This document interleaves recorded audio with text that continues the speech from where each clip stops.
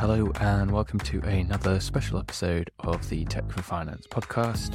This is part 2 of my session with the guys at Received, where we looked at 3 AI tools. So we looked at ChatGPT, we looked at Noteable for data analysis, we looked at Poe to create AI bots. This is part 2 of 3, where we look at Noteable for data analysis, and we use ChatGPT to Q&A our data that is uploaded to Noteable. So if you haven't checked out part 1, please do so.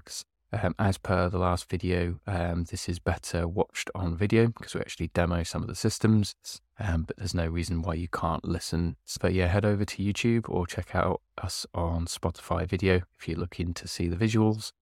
If not, enjoy. And before you start getting into any of the pro stuff, because there's some real quick wins there. All right.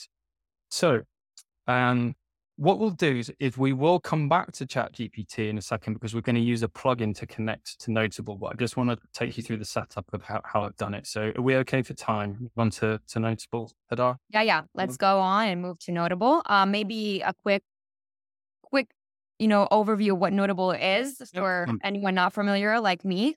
Yeah, that's fine. So I am by no means an expert in Noteable or Jupyter Notebooks. There is a Google equivalent, I think, Google Colab. If you want more information on that, follow a dude called Christian Martinez, finance automation manager at Kraft Heinz. He's absolutely amazing. He's really up to speed with some more of the complex, more codey type stuff. But for the purposes of this, I'm just using Noteable as a database for my data. And the advantages of this over using ChatGPT Pro and the advanced data analysis, because in theory, you can upload an Excel spreadsheet with data in it to ChatGPT. Yeah.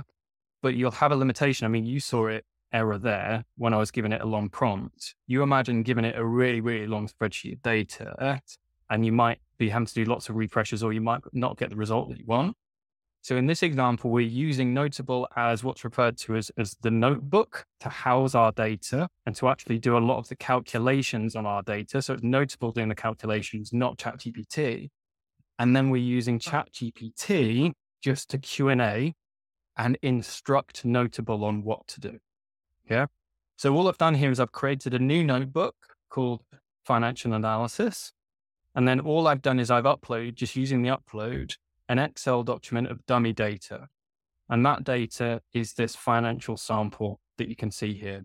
And this is just downloaded from the Microsoft Power BI demo data set. So if you just Google Power BI finance demo data, you can get access to this. It's available as a download, right?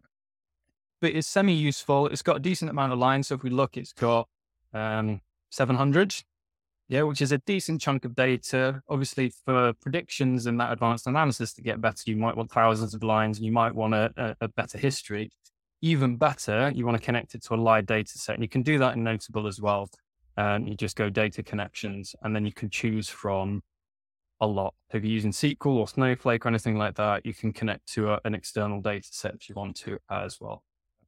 We'll go back into my financial analysis. But from here, I've got, a bit of segmentation, country, product information, units sold, cost of goods, all of that sort of stuff.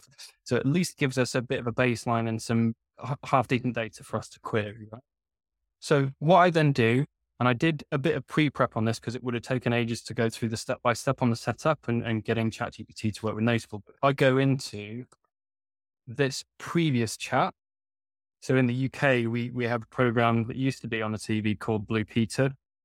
And in Blue Peter, they'd always get out something that they made earlier and say, here's one I made earlier. So this is what I call as my Blue Peter moment, right? But essentially what I did is I've taken the URL from my notebook, and I've just said, using the ChatGPT plugin, so you've got to switch to plugins available in the Pro version. That's the only thing to be aware of. Click on you would have to have the ChatGPT 4 to use have Pro to do this. Mm-hmm. Yeah. There's very few free AI tools that do a good job with large volumes of data. Yeah. So it's just something to bear in mind. And then I've got Noteable. You would need to go into the plugin store to find Noteable. But we don't have time to go through all of that today. But essentially what I've done here to shortcut the conversation is I've pasted that link in to say, please connect to this project. It's successfully connected to the project. I've then asked it, have a look at the data and provide some suggestions on the best way to visualize it. It's then come back saying, here's some things that might be interesting for you to look at. And then the first thing I've said is, let's go with point 2. And it's generated a visualization for me based on my data. Now, all ChatGPT is doing is pulling that visual through from Noteable. So as I say, it's just acting as a slave.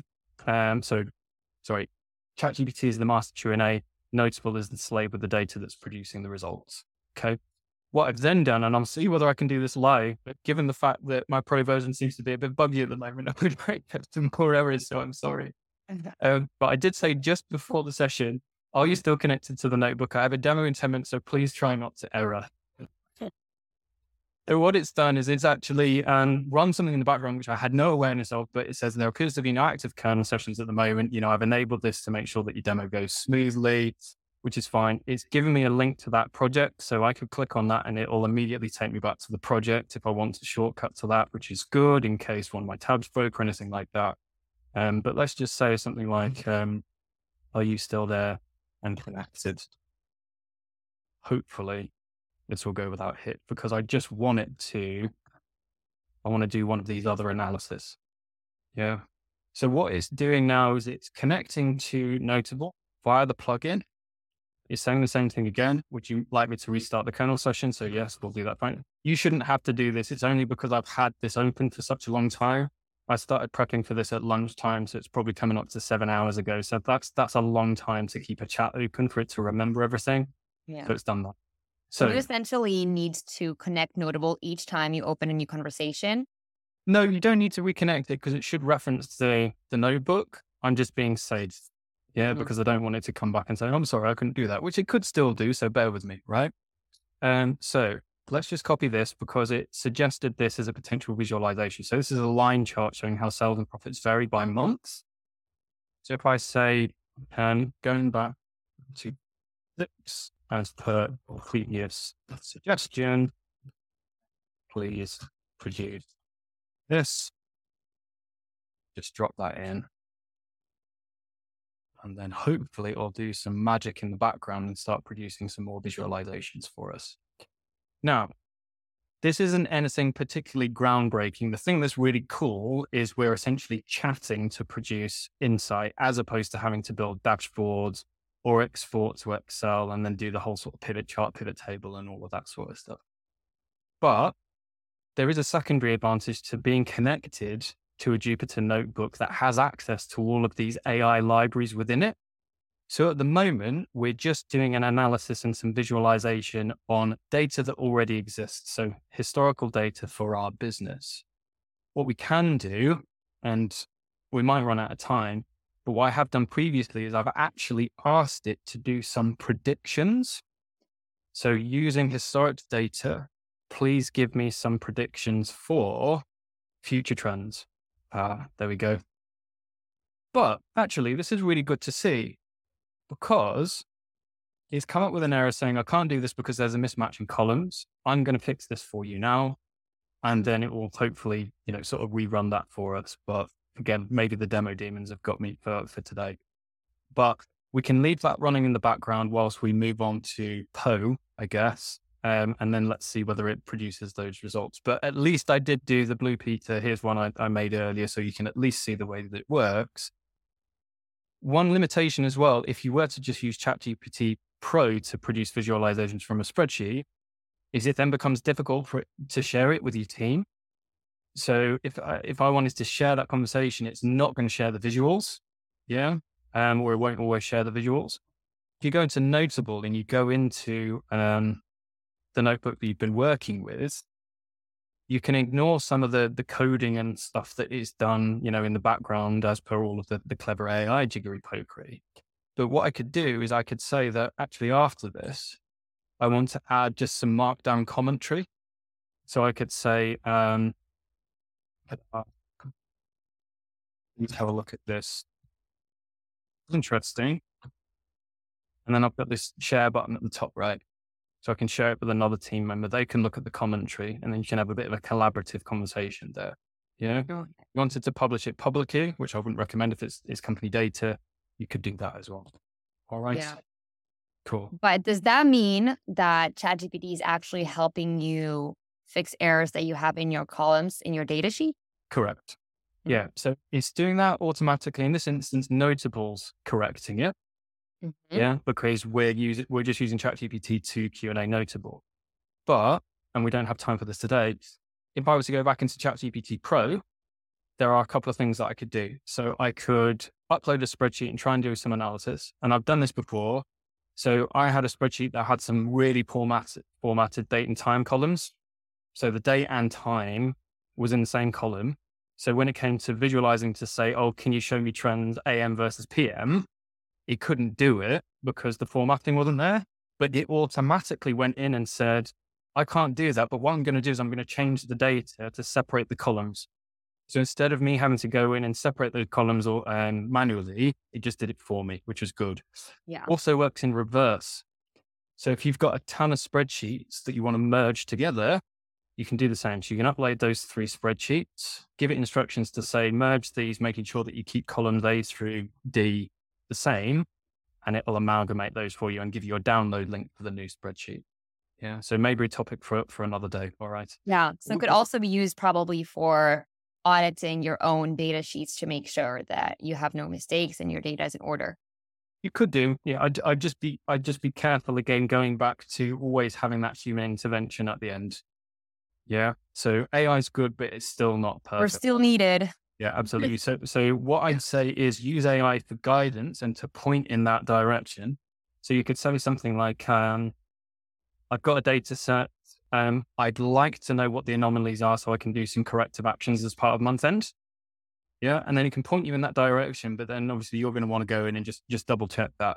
But at least what it means is you've only got 3 or 4 transactions to work with instead of having to run through a whole list of transactions. So it can provide the guidance for you to then go in, edit and validate. Yeah. So I foresee teams as editors moving forwards, right? I don't think we're going to in the future be in a position where we're all creating, spreadsheets and all creating documents and that sort of stuff. I think we're always going to have like a virtual assistant in form of an AI, and then we're going to need to edit, correct, and make sure that experience and human intuition comes into it. But here it's good. It has actually produced some charts for you, which is good. And I'll try it just because we've got a few minutes before we can move on to posts. Is I'll try and say, based on historic data, for the past years, provide prediction, sales trends. Yeah. So now we're moving from just merely analyzing past data and producing visualizations to actually using an AI algorithm to help provide some guidance in terms of forecasting and scenario planning. So what it's saying here now is I can't just do that off the bat, and me, I'm a forecasting and a predictive algorithm novice. As I say, I'm not a developer. I'm not a data scientist. So what it's saying is before we can do that is you need to decide what model you want to use to provide that prediction. Yeah. And it's given some examples there saying a common approach is this, this is also, it's mentioning a seasonal variant there. If you want to predict seasonal patterns and that sort of stuff. So it's doing its thing. It's prepping the data. It might get to the point where it then says, do you want to use the ARIMA model or do you want to use the SARIMA model or whatever the correct terminology is for that? So it's working away and it's doing its thing. Maybe we can come back to that in a bit because I'm conscious that we probably need to move on. Yeah. Okay, fine. Error. I don't have enough data. I don't have enough data points, all of that sort of stuff. But it's still going. It's still giving it a go. It's still. What would you do in that situation if you feel like kind of hit a wall where it says I don't have enough data or there's an error? Like, how would you approach that? The problem that I have is my data is just not good. Yeah, there's not a ton of history. In terms of that timestamp piece, it could be that I'm just missing some data points in terms of actual months, that sort of stuff. But either way, it's done some jiggery pokery, and it's done a bit of a forecast for me, which is inaccurate, again, due to the quality of my data. Because you can see here, I've got 2013 to 2014. That was way in the past. Yeah. So actually, it might be thinking, oh, well, I can't see the future because there is no current date in the data for whatever happens to be, but it's doing its best. And what the point here is, if I had better data, this line that is produced here in terms of forecast sales would probably be more accurate, right? But as again, it comes back to my original point of the amount of insight that you're able to glean from the AI is directly correlated to the quality of your data and the volume of historic data that you've got. All right.